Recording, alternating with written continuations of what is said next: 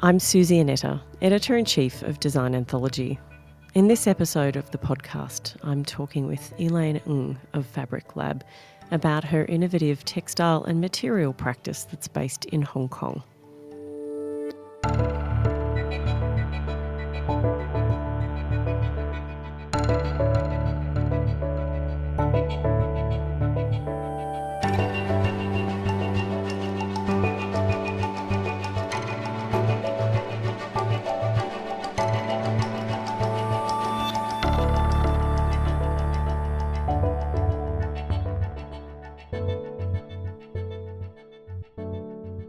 Well, Elaine, thank you for joining us on the podcast. Thank you for inviting me, Suzy. I'm very excited. It's good to be chatting with you again. I mean, we would run into each other kind of somewhat regularly in Hong Kong, and now that I've been out of Hong Kong for 10 months, it feels like such a long time since I've seen you. So how has the last year been for you? Last year has been really bizarre. I mean, since COVID started, it's been really bizarre because I haven't really been in Hong Kong at all. I've just returned to Hong Kong this month. So last year I went to China, and I spent nearly a year in a tier 3 city in China. So that was even more bizarre for me. I'm going to come back to China in a little bit because I know that you have, quite an important project, and I imagine it's one that's quite dear to you, and I want to delve into that a little bit deeper in a moment. But I thought I might start our conversation by asking you about where this all began. Like, what age do you remember? What age you might have been when you first realised that you wanted to pursue a career or studies. I'm going to say textile design, but I know that what you do is much more complex than that, but let's just call it that for now. Do you remember, whether there was an aha moment or whether it was a slow process of realising that was where the path that you wanted to follow? This is the most difficult question I always said to people. It's difficult to define when I start and what particular subject or area I work in. And I'm glad you have sort of, for the time being, defined textile design. When I guess I'm interested in making things when I was age of 3. That was when I first started holding a needle and sewing with paper. That was my first textile encounter. And I thought that was really interesting that you can, and since then I thought like sewing with paper was very normal, but then I realized actually you sew with cloth. I didn't quite know how my grandparents would let me to hold a needle when I was such a young age, but she did. It wasn't a plastic one. They clearly trusted you and maybe saw something in you. Yeah, maybe, but I think for being Chinese, we always have to learn things the hard way, so hurting ourselves is not so bad. Imprinted memory. Yeah, there's definitely some pros to that, I think. And so obviously that very first encounter, obviously something was bubbling away in your mind as you were growing up, and you eventually went to Central St Martin's. Can you tell us what you studied there and what that experience was like for you? Yeah, I might actually backtrack a little bit just to state that actually it was very difficult for me to get into St. Martin. Not that physically the submission was difficult, it's actually convincing my family that I can take a year out or should take a year out and do my art foundation.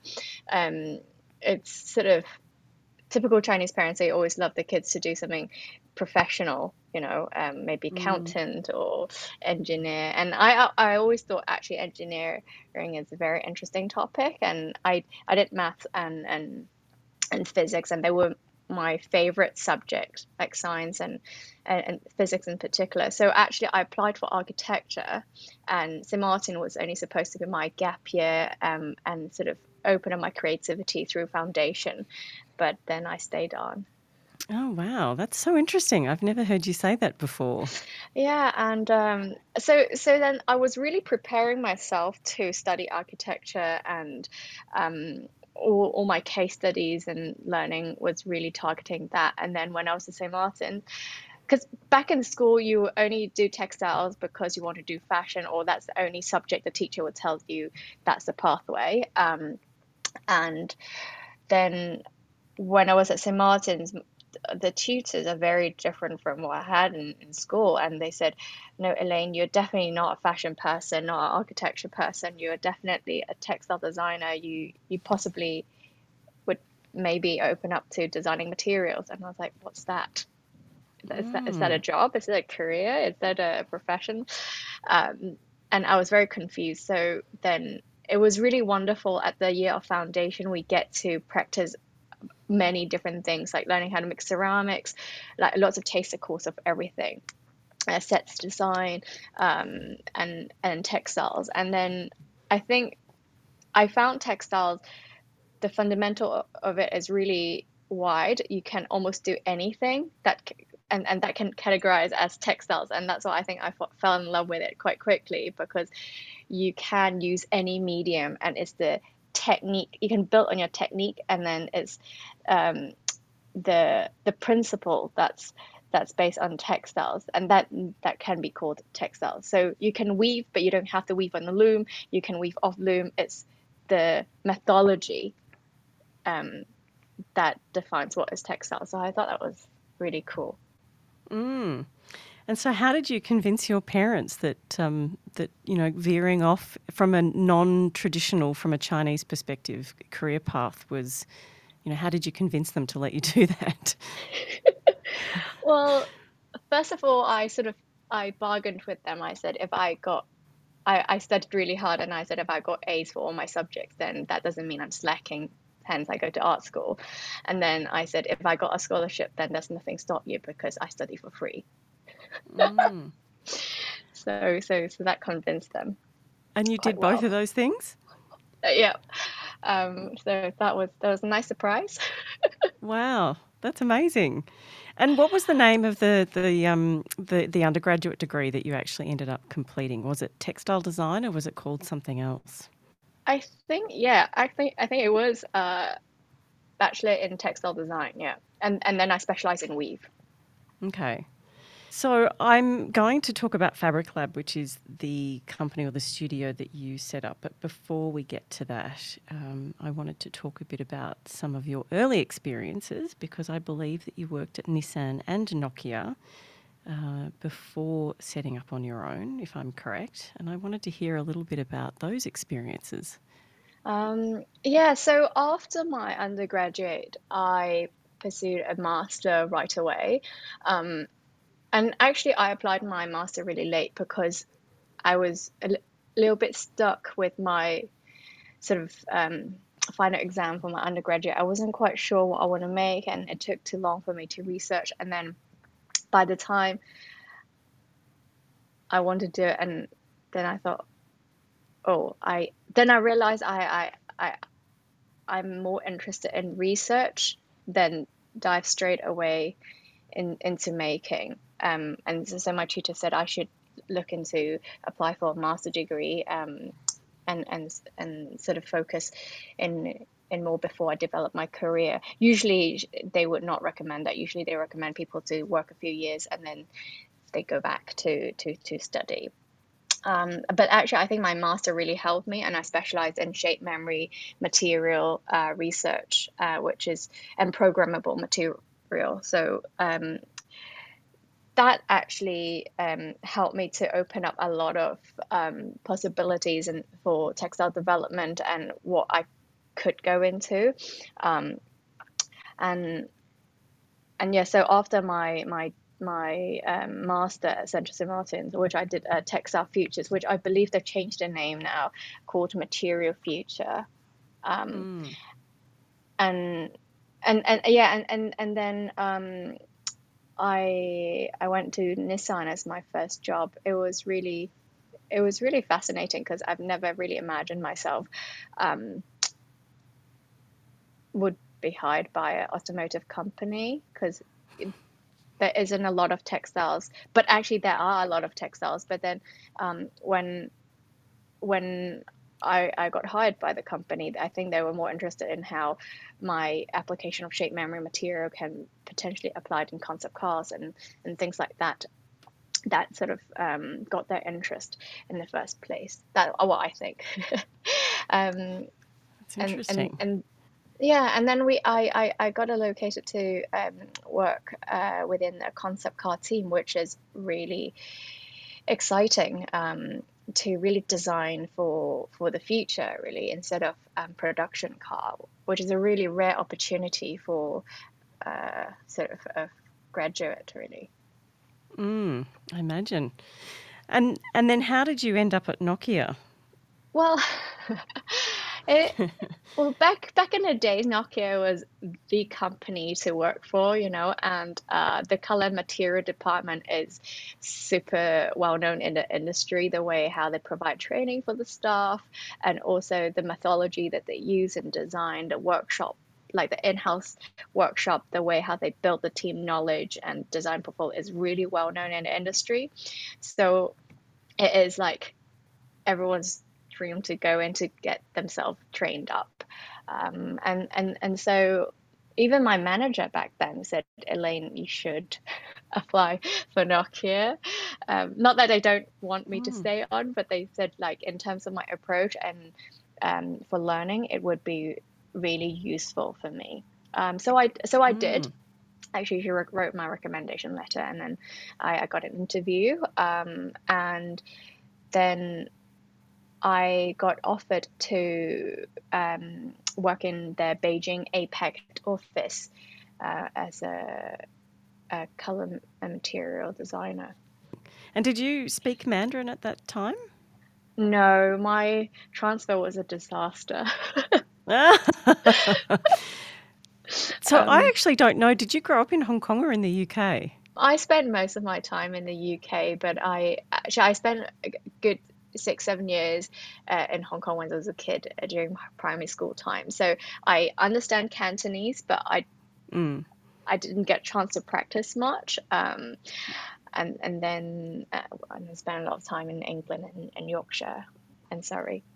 And then moving to Beijing must have been quite a shock to the Oh, system. I mean, it's a pretty big city.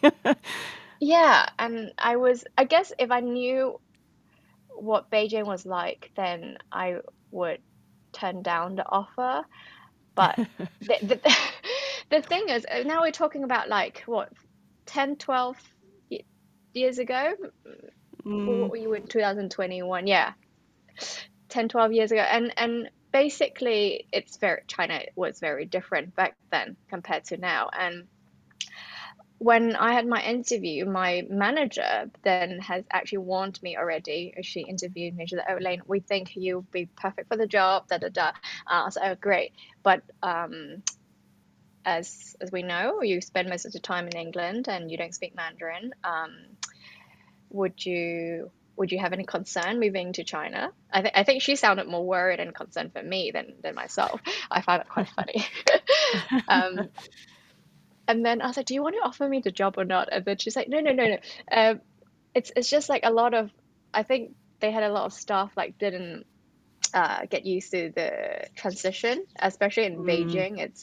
It's very different from any other city." And then she said, "Well, you might not get used to the food." And I was like, "Oh, don't be silly, I'm Chinese, I don't speak the language, but food, come on, who doesn't like Chinese food?"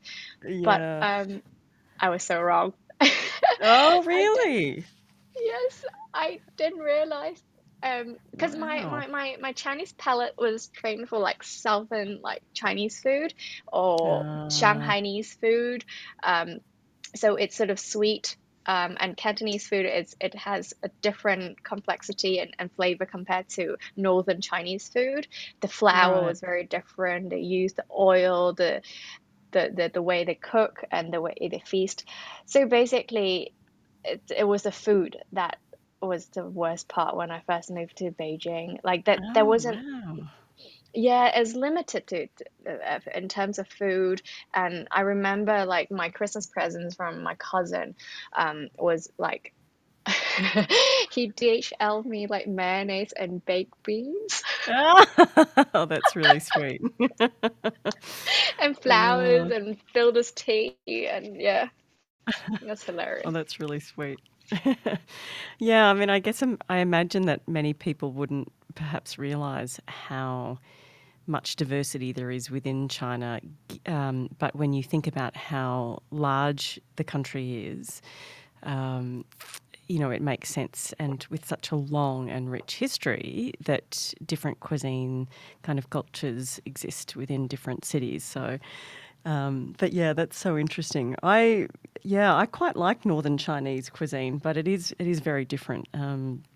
It's very different from Cantonese food. I will definitely give you that based on my limited knowledge. It's very different.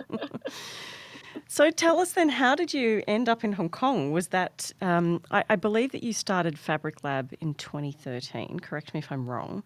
Did you move down to Hong Kong to do that, or was there another kind of reason that drew you down back to Hong Kong? It was a bit of a blurb, really. Well, well, actually, when I was in Nokia, I got nominated s- by someone to applied for TED Fellowship, um, and that opened me up to a whole new world. Um, Mm. in terms of the opportunity to get coached, to present my work and to collaborate, to learn from other designers, engineers, and it was really, really great. And then towards um, 2000 and end of 2012 or 13, early 2013, I was really encouraged by a lot of my friends that, Elaine, why don't you start your own thing, since you're always so envy about us having our own show. a lot, a lot of our friends who graduated at the same time, they were doing a lot of their own thing. Not a lot of people went to corporate jobs, and I was like, oh, I wish I could do exhibition in Paris and be in Amsterdam and all that. And then they said, well, you can be if you quit your job. But I was like, quit my job? Mm. Yeah, but and then the pollution sort of became like a major factor, and then it affected my health a little bit, and then so I took a break. And then in between I was still living in Beijing then, actually, and I thought, okay, I'm going to register a company, not sure what to do. And then I sort of, without a really a grand plan, I started the Fabric Lab and thinking things are going to be so easy because I was so naive. I think I can survive my master in 2 years and build my own collection program without knowing. I can do anything. And plus, I was sort of, my job was really wonderful. It allows me to go to different factories and work with different suppliers. And because I work with Nissan and Nokia, they're all like big brands. So of course, suppliers will say yes to any request. And I don't oversee the cost. Um, so when you became an independent designer, it's a whole new game. It's so different. Yeah, I bet.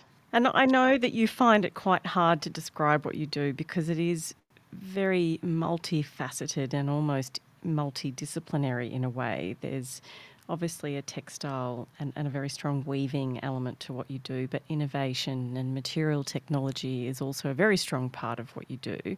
I wonder if you could perhaps explain that in a better way than what I have done, and also tell me if you think that that has changed over the years, like what you had in mind. Obviously, I think many of us jump into a business and don't know what we want to do. I did the same. So, um, but yeah, I imagine that maybe your definition of the Fabric Lab has changed since you founded it. Could you maybe talk a little bit about that? Yeah, when I first started it, I I had a sort of small idea in my mind what I want to do. I mean, back then, everyone in well, the industry that I know, they love like different or small boutique trend agency, and I know a lot of people in that area, so that actually helped me to kick off. a lot of my work, and I thought, oh, actually I can do that, and then I can also make installation. Actually, what I'm really interested in was perspective design and make installation that reacts and make people think. And of course, the craft and programming element in the biomimicry was some of the core elements that I'm really interested in. So there was a very loose framework, but nothing too solid. And then there were so many voices out there and said, "Oh, Elaine, you should commercialize this. You should do this," and that actually didn't help, and that made me struggle even more at the beginning. And then what really helped me to focus was I tried when I was trying to develop textiles and reach out to different manufacturers to start to uh, build a collection or make samples. Everyone turned me down and said, you can't do this. Or if I go to the sort of fabric trading company, and they said, but we have tons of fabrics already. You don't have to design on your own. Plus, we don't know how to change the pattern. We can only, the factory determines. So, and I said, but I do. So, no, no, no, you don't. Like, no one in Hong Kong's weave. So you don't. And I said, no, no, I do. So I found it very confused at the beginning. I was like, why people wouldn't understand I'm a weaver. And then when I was telling people in the industry, when I first met, I'm a weaver. They said, "Oh, so your factory works in cut and sew?" I was like, "No, not cut and sew. Like, no, I don't work in fashion. I literally design fabric." And then she's like, "Oh, so what do you do? Uh, do you go to some shop and collect swatch card?" I was like, "No, that's not what my job is." So that made me rethink how people has no knowledge or understanding about a serious weaver's job is. And perhaps that's because there's no facilities in Hong Kong enable this industry to grow. And one of the reasons why the Fabric Lab, it's called the Fabric Lab with a K, it's also because I really want to use textile methodology to build material for architectural use or interior use applications. That's why it's like fabric for building break. Yeah, so that really pushed me to think, how can I develop my studio differently compared to conventional like trend agency, or like how do we really convince people in practice that we have the skill set as a studio. And so I start reaching out to different makers lab and maker space and look at the facilities, and actually the environment and facilities can't enable like a textile maker to do anything because the tools aren't right. And I guess one of the right at the beginning as well, like my understanding of myself wasn't good enough. Like you might think like you've designed for like after masters and working, that's already good, like 5, 7, 8 years of practice. You should know yourself really well. But I was always very reluctant to call myself a maker because I don't know if you remember, there's a maker movement back in like 80s and 90s in England, and there's always a lot of book and defined what is a maker, what is a designer. It's very Mm. different. And I didn't want people to think I'm just a craft person and not have technical skills or design skill set that can fit. So then I really want to blur this too, because actually there's so much great values in crafts that people are not really seeing in this modern world. Hence, a lot of our projects and practice and research would go back to different origins of craft to research. So, okay, um, back to the studio. So then Mm. I've decided to build facility so that enables us to make our own textiles in Hong Kong, in Kwai Hing, in our studio.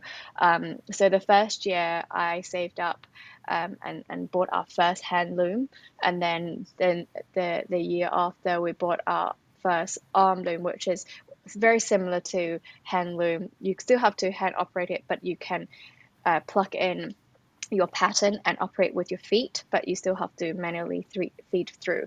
But it will advance your pattern and speed in terms of sampling. And then a couple of years later, we brought in the Hong Kong's first TC2 loom, which is a jacquard prototyping loom that's from Norway. So I even brought like one of my staff to go to Norway with me for 2 weeks for the training in the factory to understand every single component of that loom. And then we've got Wow. various facilities in the studios. Yes, you should come and have a look. Yeah, we've got I 3D will. printers, we've got heat press, we've got proper like seamstress sort of steamers and also sewing machines and tools. I knew you had one loom. I didn't realize there was a series of them. That's so impressive. But yeah, I find it really curious that Hong Kongers didn't really understand what textile design was because Hong Kong was such a city for textile production for quite some time. There were looms and weaving and factories there, but yeah, obviously that moved across the border to China, I guess, with cheaper production and things opening up. And clearly that knowledge has been lost, which is a little bit sad. But do you find that it's getting easier for you to explain that to people, what you do? With the machineries, definitely. I think um, every everyone needs to understand the context. No one really understands why I have invested in this loom in and put it in Hong Kong because everyone felt like the space in Hong Kong are really expensive, and so the designers should always work in small space. But when I first moved to Hong Kong, placed almost placed a bet. I rented a really big space, but all the way out in Kwai Hing, there was nothing out there back then. It's a little bit better now. There are a couple of like cafes around, but there was literally nothing. It was a very industrial area. But I like the quietness out here. There's no distraction. I can really focus and work. And people are really reluctant to come out back then to come and see me. They said, "Oh, are you in Central?" I was like, "No, I'm in Kwai Hing." And they said, "Oh, I won't come, but can we meet in Central?" I was like, "Okay." So I used to travel with a suitcase. Oh, wow. Actually, now people understand my practice a bit better because I explain to them how I operate my studio like a mini supply chain, a mini factory. Then people understand. I was like, if you have different facilities in different buildings, you have to ask different departments to borrow, then it will take a long time. But if you have miniatures of everything, at least you can run through the practice once, and then you can have some really innovative work out in really short amount of time. Not just that it's sustainable in terms of the waste, that's minimal, but also you can speed up the time and work with the clients closer. Because when I didn't have any machineries, I always had to rely and beg like external parties, and then I didn't have quantities. It's always about innovations and making one-off pieces. So even though the client wanted to use my design or thoughts or our agency, they couldn't because the time was too long. And now actually we build up our own mini ecosystem, then we always have good projects in that sense. Well, I want to talk about another facet of what you do now, and that is the Unfold project, which I think kicked off in 2016, correct me if I'm wrong, where you partnered with some women living in a village or several villages in Guizhou in China with the help of some funding from Hong Kong-based Design Trust.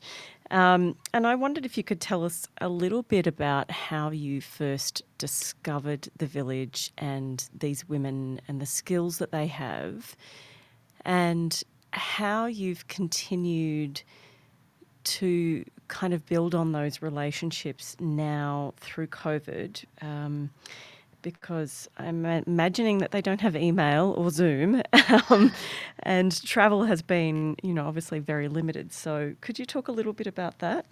Um, yeah, so my first encounter with Guizhou was actually back in 2013, when I was still living in Beijing. And when I was visiting then, um, I was invited by a professor from Beijing, and they had funding from the government to invite designers to work with local artisans and create pieces for Beijing Design Week.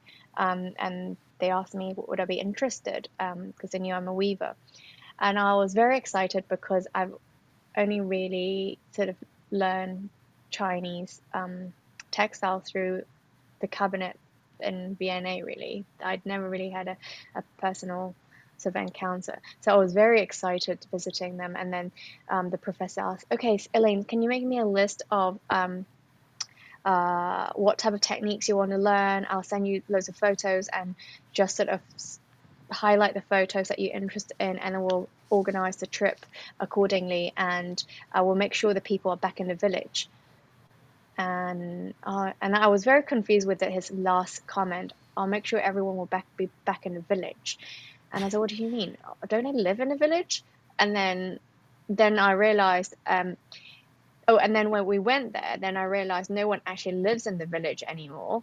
To the areas where we live, they all work in factories, out in Ah. different cities. So that was the key problem. No one really had the opportunity to work with their own heritage culture anymore, because the lack of demand in terms of the type of textiles, and the way how to produce textiles was not up to speed, and the price point wasn't competitive enough, and the pattern was not sort of enabling them to go beyond Guizhou or the local markets.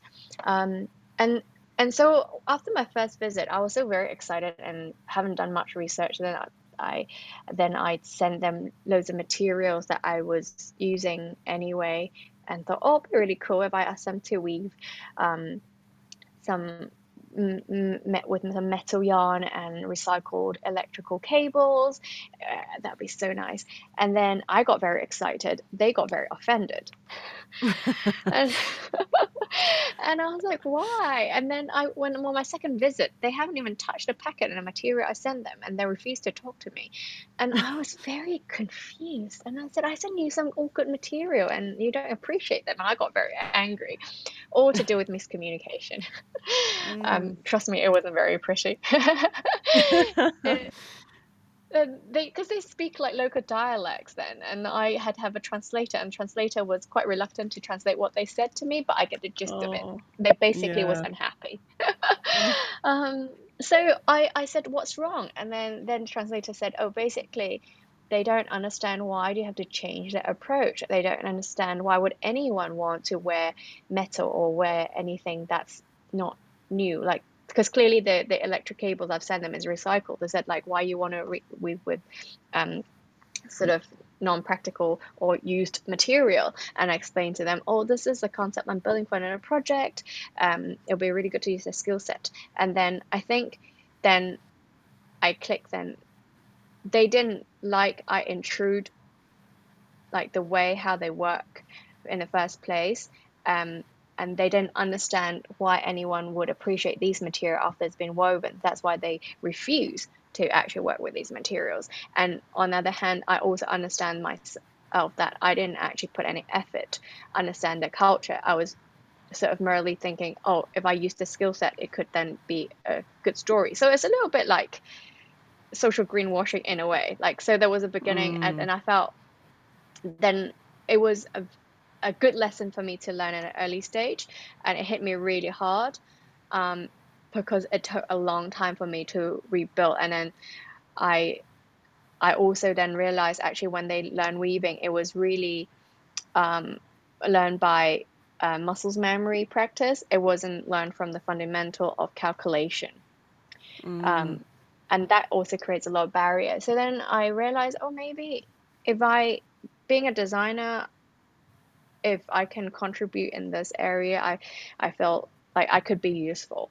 So in 2014, I continues went back to Guizhou for visits to just build relationship and in search in different area to see which village was best for me to kick off a heritage research initiative project.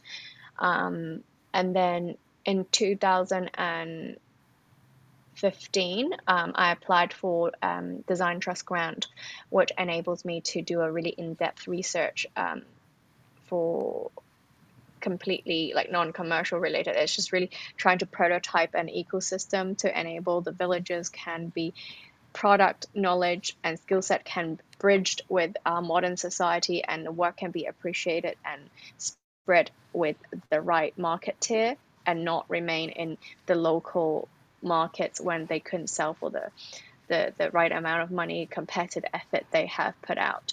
And we made a 30 minutes documentary and showcase in Asia Society in Hong Kong.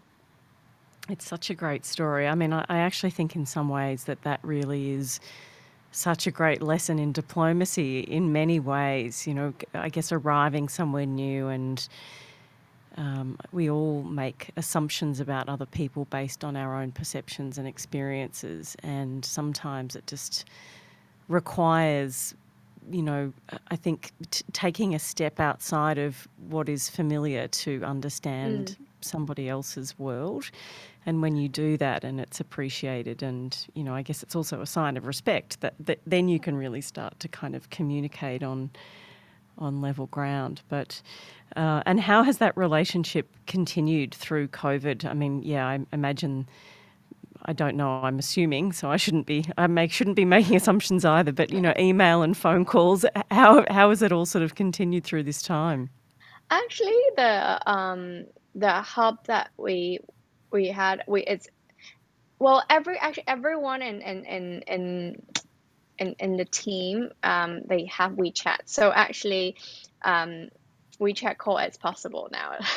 Back in the days, no, Mm. it's a really basic phone, or most of them don't even have phones. But now, 7 years on, everyone has a smartphone.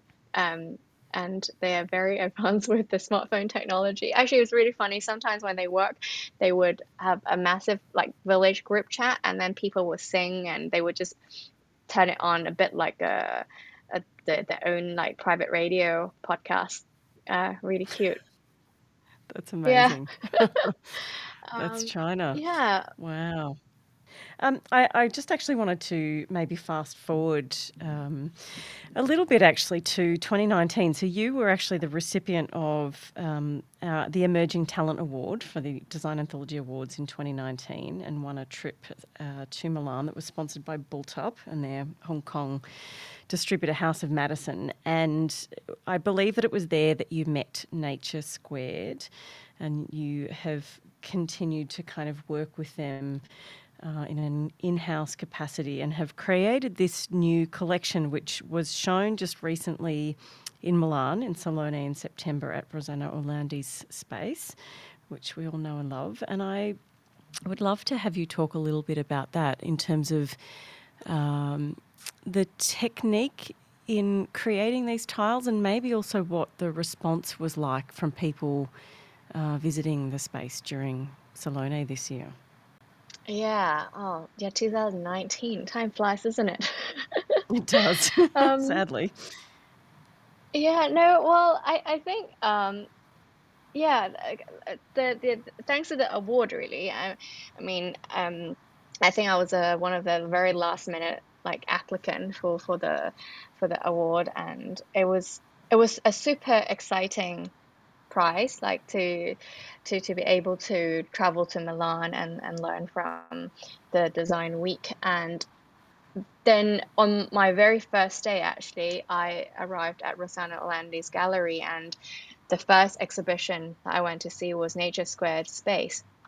Um, and I was just like looking around, and then it was really busy in the room, and I said, "Oh, I really just want to say thank you to them because it's just so nice, and the work is really cool." And it was Bethan's Gray's collection, and I thought, wow, that was the scale and the way how they applied feathers and the inlay was magnificent. And then I didn't know the person that I was speaking to was the co-founder, Lei Kun. And she was really nice, and she was telling me what they do, and then she said, "Oh, Elaine, tell me a bit about yourself." And I said, "Oh, I'm a weaver." And then she went, "Oh, you're a weaver. We're looking for a weaver. We have a project trying to use recycled fishnet." Um, And then I think she got really excited, and then that sort of Mm. stuck in my mind really well. And then she said, "Well, okay, um, we'll connect again, and I'll email you in June, where we'll be coming through Hong Kong." So that sort of conversation, it's sort of, you will probably hear it a couple of times during Milan Design Week, and then people never really reached out because there's so many people, especially as a first day of the exhibition. Mm. Um, and and promptly in June, she emailed me and said, "We're coming through Hong Kong. Can we come and visit your studio?" Um, Wow. yeah. So I thought, wow, this is amazing. This lady, she really remembered me. And then they came, and then I showed them what I do, especially with the Unfold project as well. We clicked. Initially, they wanted me to um, focus on weave, to train up the weave department and design weave collection. So I went to Cebu, where their production headquarters are. So they have two factories in Cebu, for different skill sets.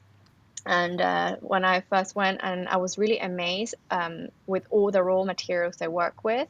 There were hundreds of them, a different type of bone, fish skin, eggshell, hundred types of seashells, and fibers, husks, and I was really amazed. And then they even explained to me that the the supply chain they have, they will work with directly with the waste, the original, the waste source. So they don't just use sort of regular merchandise material that you get from a shop or a supplier. So I thought that's even more meaningful and really matches with the vision that I have in terms of how do we make more impact.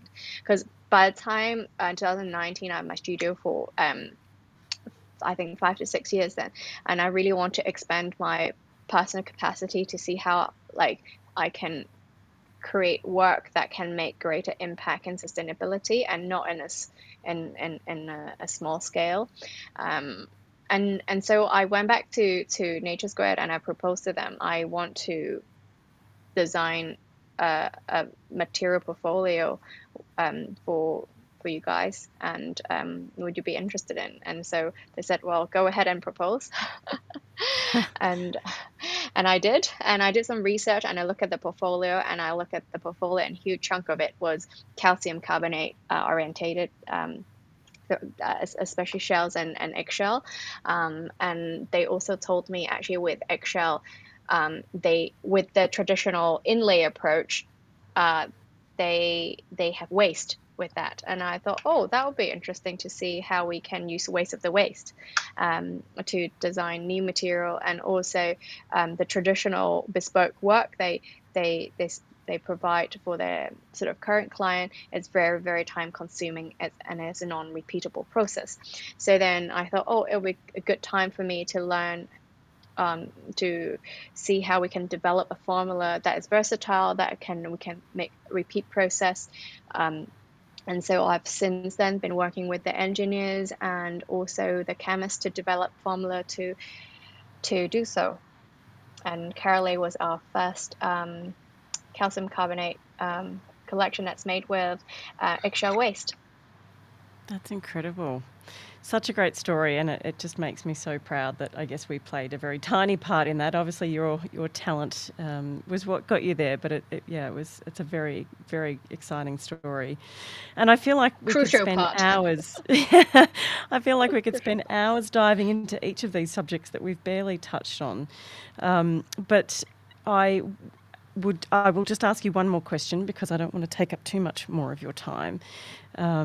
For someone who is still quite young, you have already collaborated with some really big brands like Taiping, Swarovski, Kvadrat, Moleskine, and UBS. You are a TED Fellow. You've won multiple awards. I would like to know, what else would you still like to accomplish and achieve in your career? Oh, I mean, it's really nice to receive all these amazing awards and compliments, but I think what I really would like to focus in the next 5, 10 years is to team up with good players in the industry to really compact on sustainability in terms of climate change issues, in terms of production method. That's one of the reasons why I spend like a long time in China. I'm trying to convince a lot of factories to work with me to create collections in short runs, not just mass production, that can allow like international brands when they enter China, then they can have low carbon footprint, produce material, and they don't have to ship all the way from Europe just because they they think the Europe quality and standard is better. And so I want to become a trusted party that everyone I can work with people and comfortable, because I think a lot of time I've asked some of my clients said, why would you not want me to make these in China? And they said, well, they're not really trusted, one with the quality and the other is IP. But I think after spending this good 10 months in China convincing a lot of like parties, we came in a really good agreement, how to do it and how to do it collectively together. So that's what one of the next steps that I really want to push is to work with different parties for um, uh, like a smarter way of producing materials collectively, and use our waste better, because I believe Nature Square and my journey will go a long way, and this is just the beginning. So we were actually designing seashell next for our collection, so this is a little sneak peek of what we're going to do next. Fantastic. Well, I can't wait to see that. And yeah, the world certainly needs more creatives that think the way that you do. So thank you so much for your time today, Elaine. It's been really great chatting and so nice to hear your voice again. Yes, oh yeah, I hope I get to see you in person soon. Yeah, I should be back early next year, so hopefully we can catch up then. Oh, wonderful. Yes, please do. Thanks so much, Elaine. Thank you, Susan.